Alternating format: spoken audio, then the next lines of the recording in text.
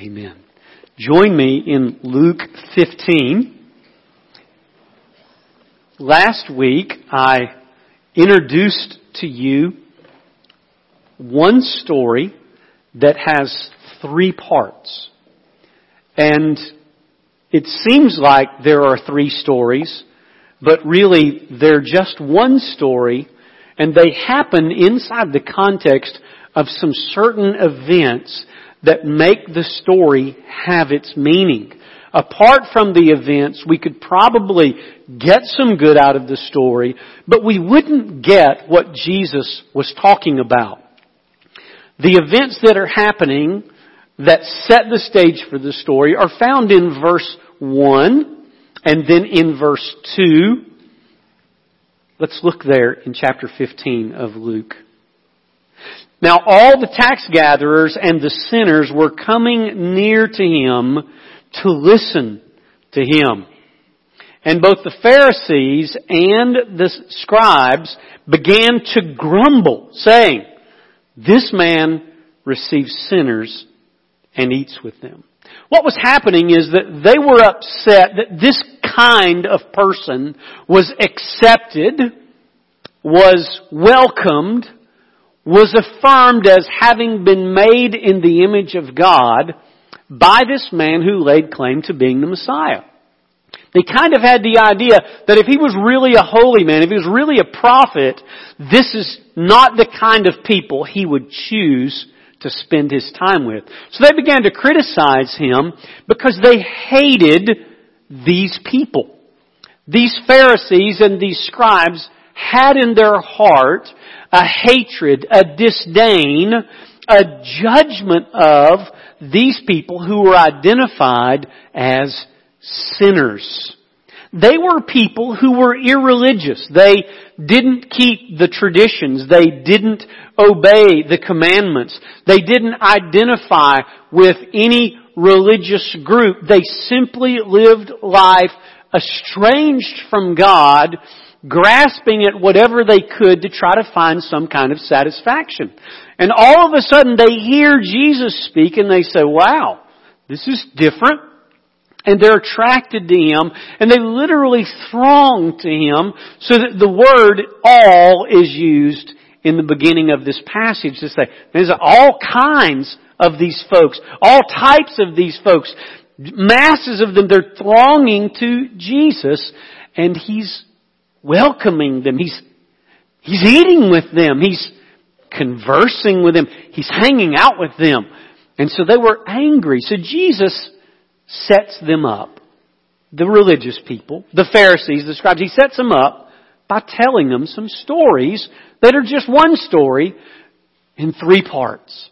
What he did last week was cover the first 2 parts, and it was the parts about the woman losing the coin in verses 4 through 7 of chapter 15. The woman lost her coin. It was very valuable to her. She got a broom out, swept the house clean until she found, moving the furniture, whatever, to find this coin. She finds the coin and she tells her friends, I've lost this coin. I found it. Let's all rejoice together. And Jesus said, when one sinner repents, there's more rejoicing in heaven. And then he goes to another story. He tells a story of a shepherd. And that shepherd has a sheep that wanders off. He leaves the 99 in the open, protected pasture, and he goes and he finds that one lost sheep. And he comes back, he's got the sheep on his shoulders, and he calls his friends and says, my sheep was lost. Y'all rejoice with me. I found him.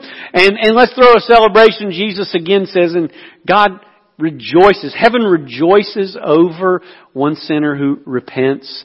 And there's a lot of celebration.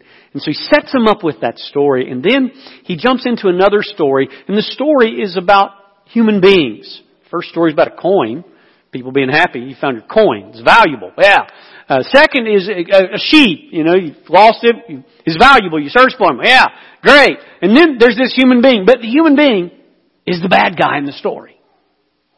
So it's like, in all of our stories, we like the bad guy to kind of get punched in the face at the end, right? Isn't that kind of why we watch Captain America? We watch Captain America because at the end of the movie, he's like smacking down whoever it is. Iron Man, same thing. You know, they're vanquished. We like the bad guy in the story to get a legitimate smackdown at the end.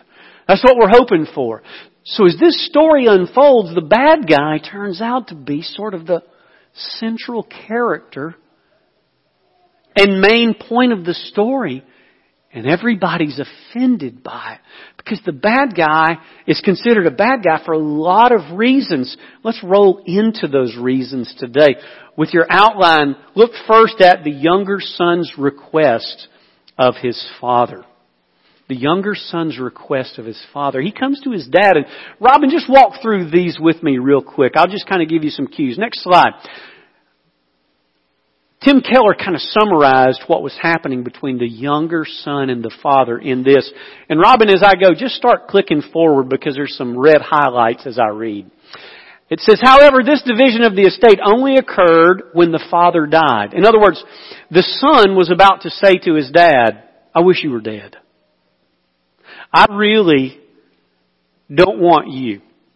A little further he says, here the younger son asked for his inheritance now, which was a sign of deep disrespect. There was nothing that the son could have done to the father that would have been more disrespectful than simply saying, I wish you dead. I am parting from you and I am going to treat you as if you're already in the grave. Because nobody was going to get their inheritance until death. This is how he's treating him. So we go, to ask while the father still lived was the same as to wish him dead. The younger son was saying essentially that he wants his father's things, but not his father. So what he was saying is I value material things more than you, Dad. I value these earthly treasures more than any kind of relationship with you. And he goes on and says his relationship to the father had been a means to the end of enjoying his wealth, and now he's weary of that relationship. But here's the deal. He wants to have the stuff without his dad watching what he does with it. That's what he's looking for.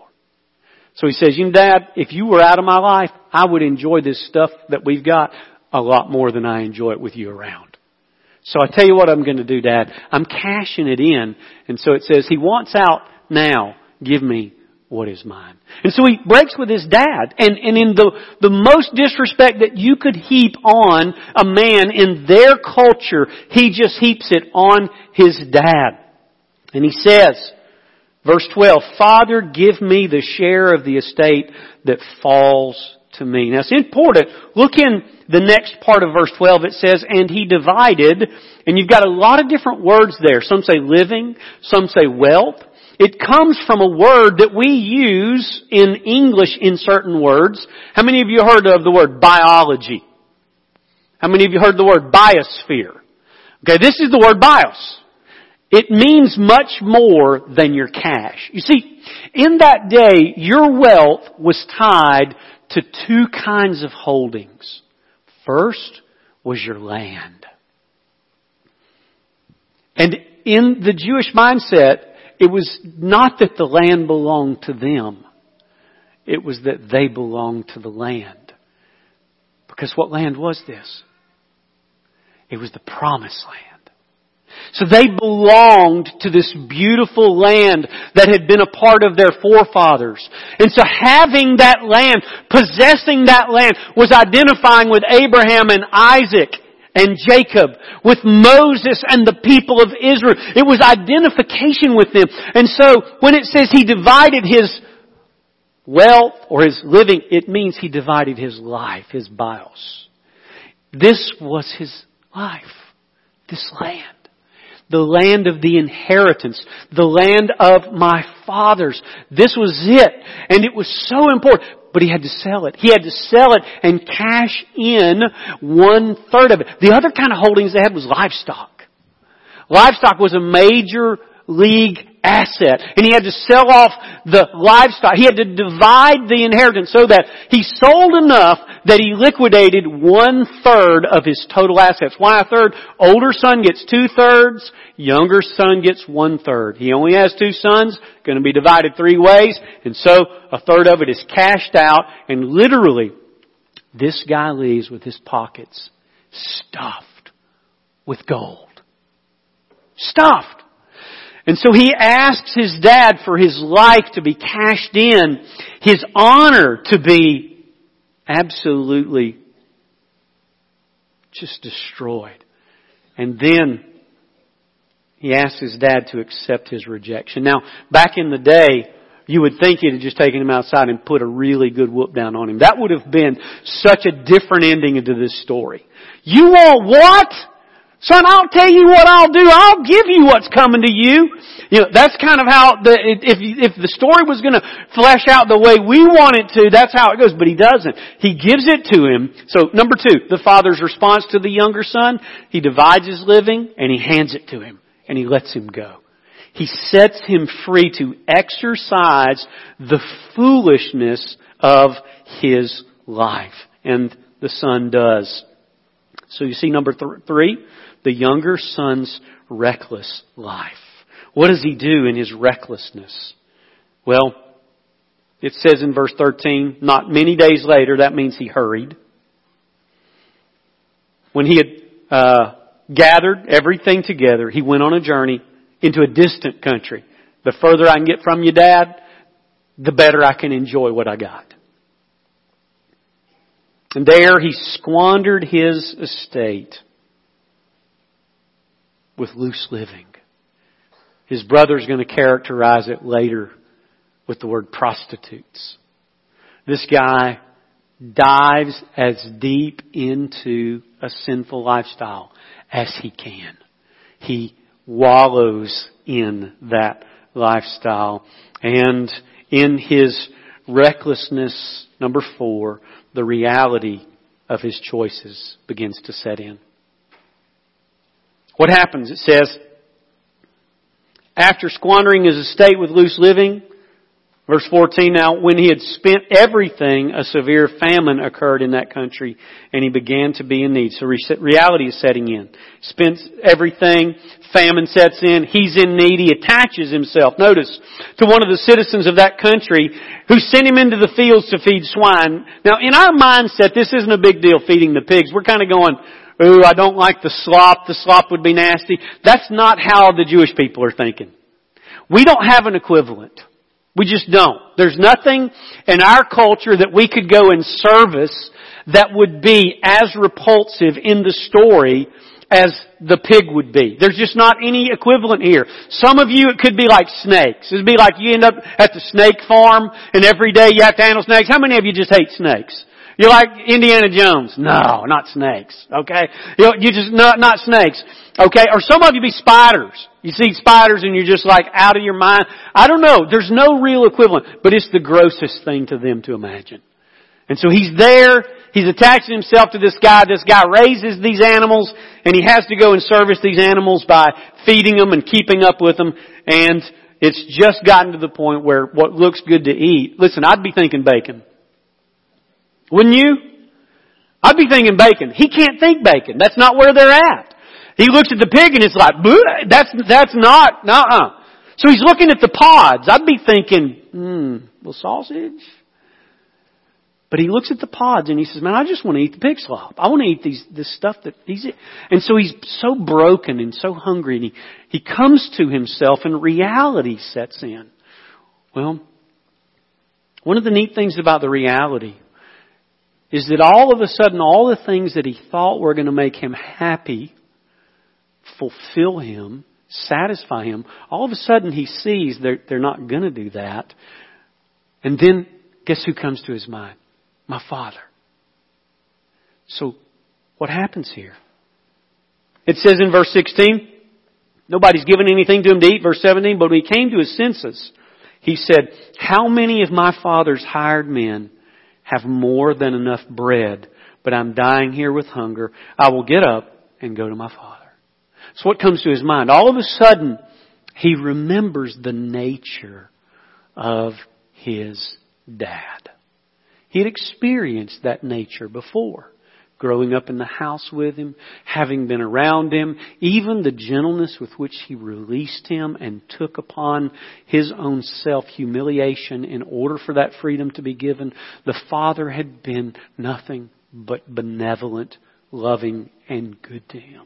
And so Father comes to his mind. And so, number 5, the younger son returns. He comes to his senses and he says, I'm going to go back. I'm going to head back home. Now remember that in the story, the younger son is the bad guy.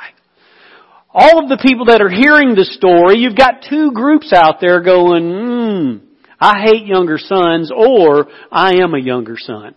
You got a group of people who said, man, these are the people that we can't stand. Why does God even tolerate them to live on earth? How does He, I remember years ago somebody saying, and this was, I hated this statement. It really infuriated me. But somebody said this about America. They said that if God doesn't judge America, He's going to have to apologize to Sodom and Gomorrah. I want to tell you something. If anybody ever tells you that, don't listen to them. God doesn't need to apologize to anybody. God is just and merciful. Don't ever beg Him for His justice. You don't want His justice on you. You want His mercy. That's what you want. I promise. You want His mercy. So when this guy is told in the story, the Pharisees and the scribes are going, what a punk. I mean, I know what his dad's going to do. His dad's going to tell him what a low-down creature he is, and that if he doesn't do this and this and this and this and this to deserve his father's love, he's going to keep him out of his. I know what he's going to do. All these Pharisees, they know what they would do at the end of this story if it was their son. But it doesn't go like that. And this is what frustrates the religious people of Jesus' day. The story goes the opposite way. They think he's going to get a good comeuppance, but he gets something so different. That's where we get number 6, the father's reception of the younger son. I want you to look at how it lays it out in the Scriptures. Pick up in verse 20. It says, and he got up and came to his father, but while he was still a long way off, his father saw him. That means that he was looking for him. He's looking. I don't know how often he looked for him, or if he went and stood on the front porch and looked down. So I don't know. But he saw him a long way off. He was looking for him. And then it says something immediately about the father. It says, when he saw him, he felt compassion. Not anger. Not vengeance. Not wrath. Not judgment.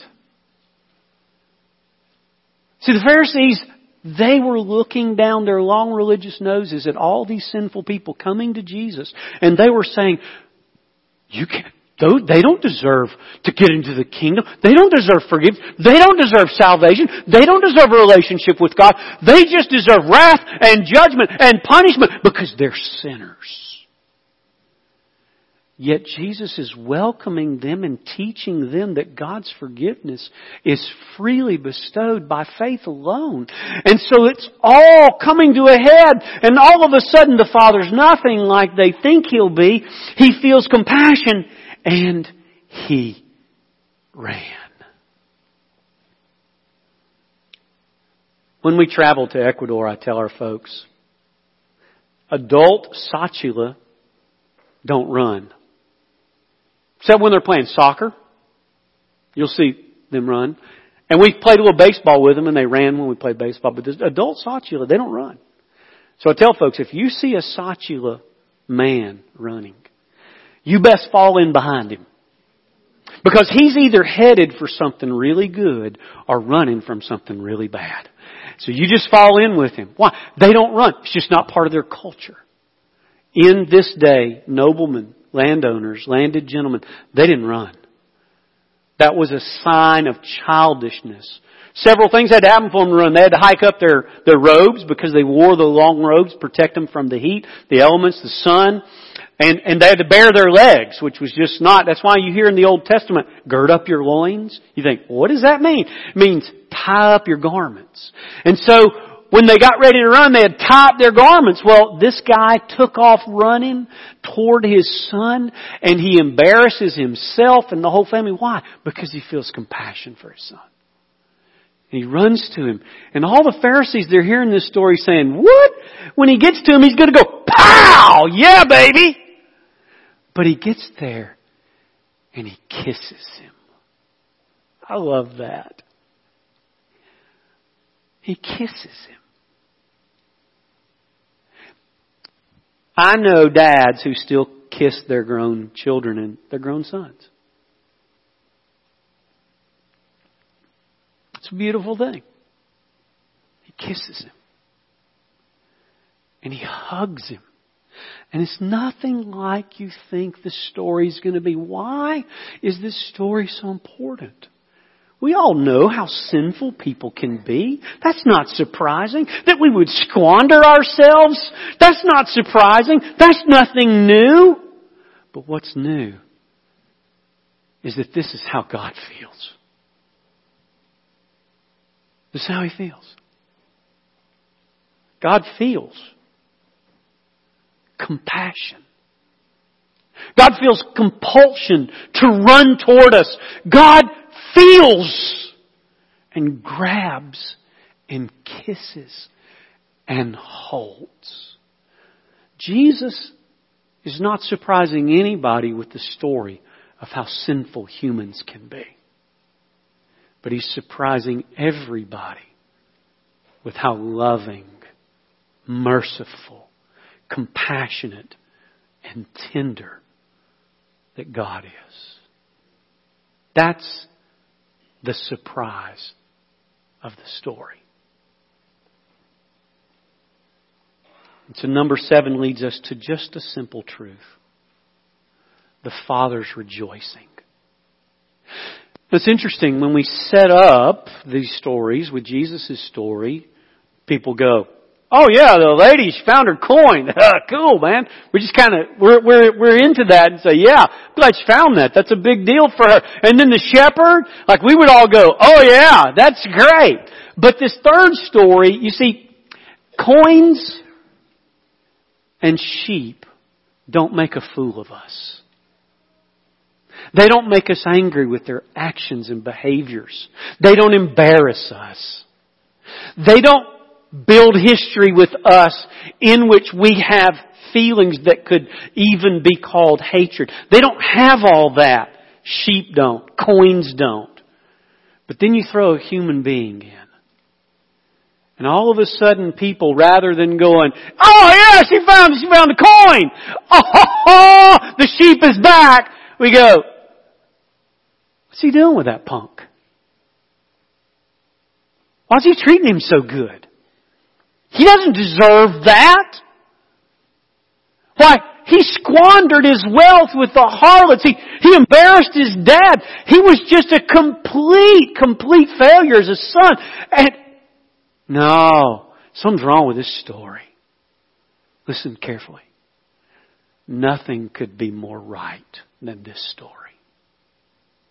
Because this is the gospel. The gospel is that Christ receives sinful people.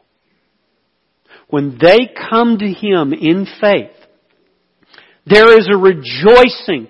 There is a compulsion within God towards happiness. Hard for me to comprehend that in God over me, over sinful people. But the picture is that this is what God's like.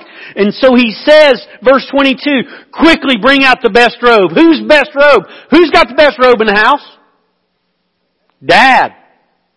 So we're putting Dad's robe on him. Put a ring on him. Put sandals on him. He's not a slave.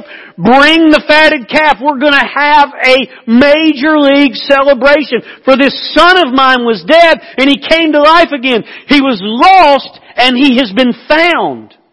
And they began, Landon's translation said celebrate, but I just love this older New American Standard. They began to be merry. They began to be merry. It was something of rejoicing for the family, for the neighbors, for the servants, everybody involved. The Father's joy trickled down to the people.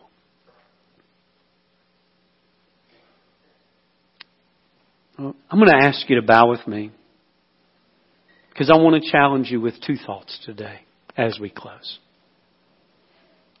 The first thought is, in this story, which of these two groups do you tend to identify with? Do you tend to identify with the group of people who can't believe that God would let these kind of people into His kingdom? That He would welcome this kind of squanderers, these kind of people who would be sexually immoral, ethically broken, insulting of their parents.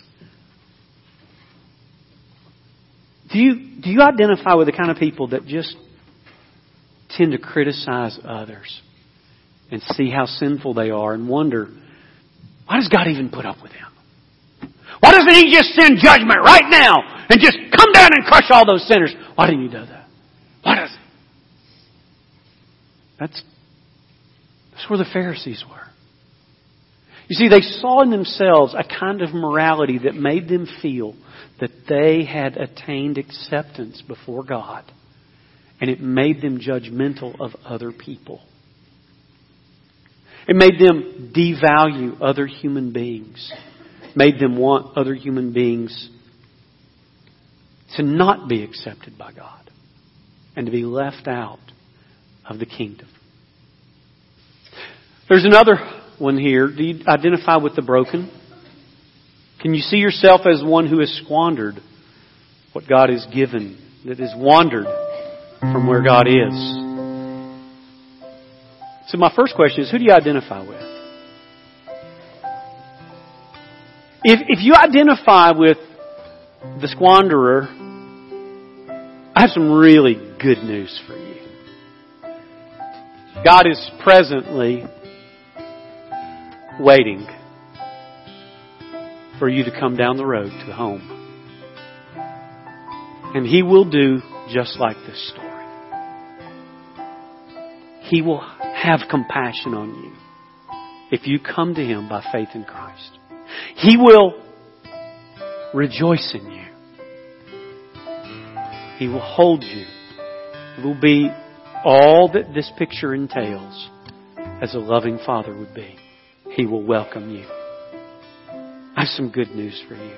Jesus Christ died for your sins and was raised from the dead. And Jesus welcomes you.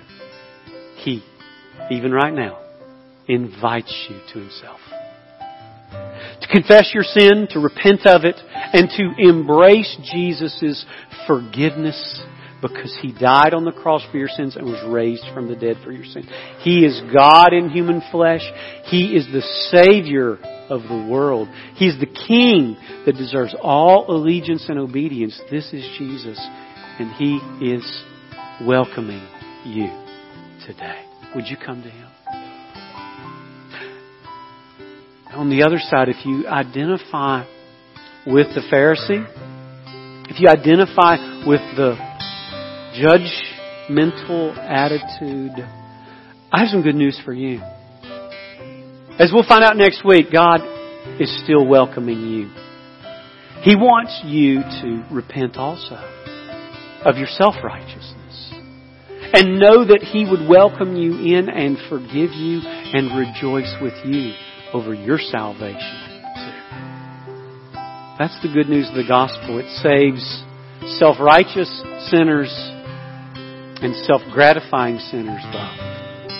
And He welcomes both in repentance from sin and faith in Jesus Christ. As God stirs your heart today, would you stand? Would you come? Would you come to Jesus?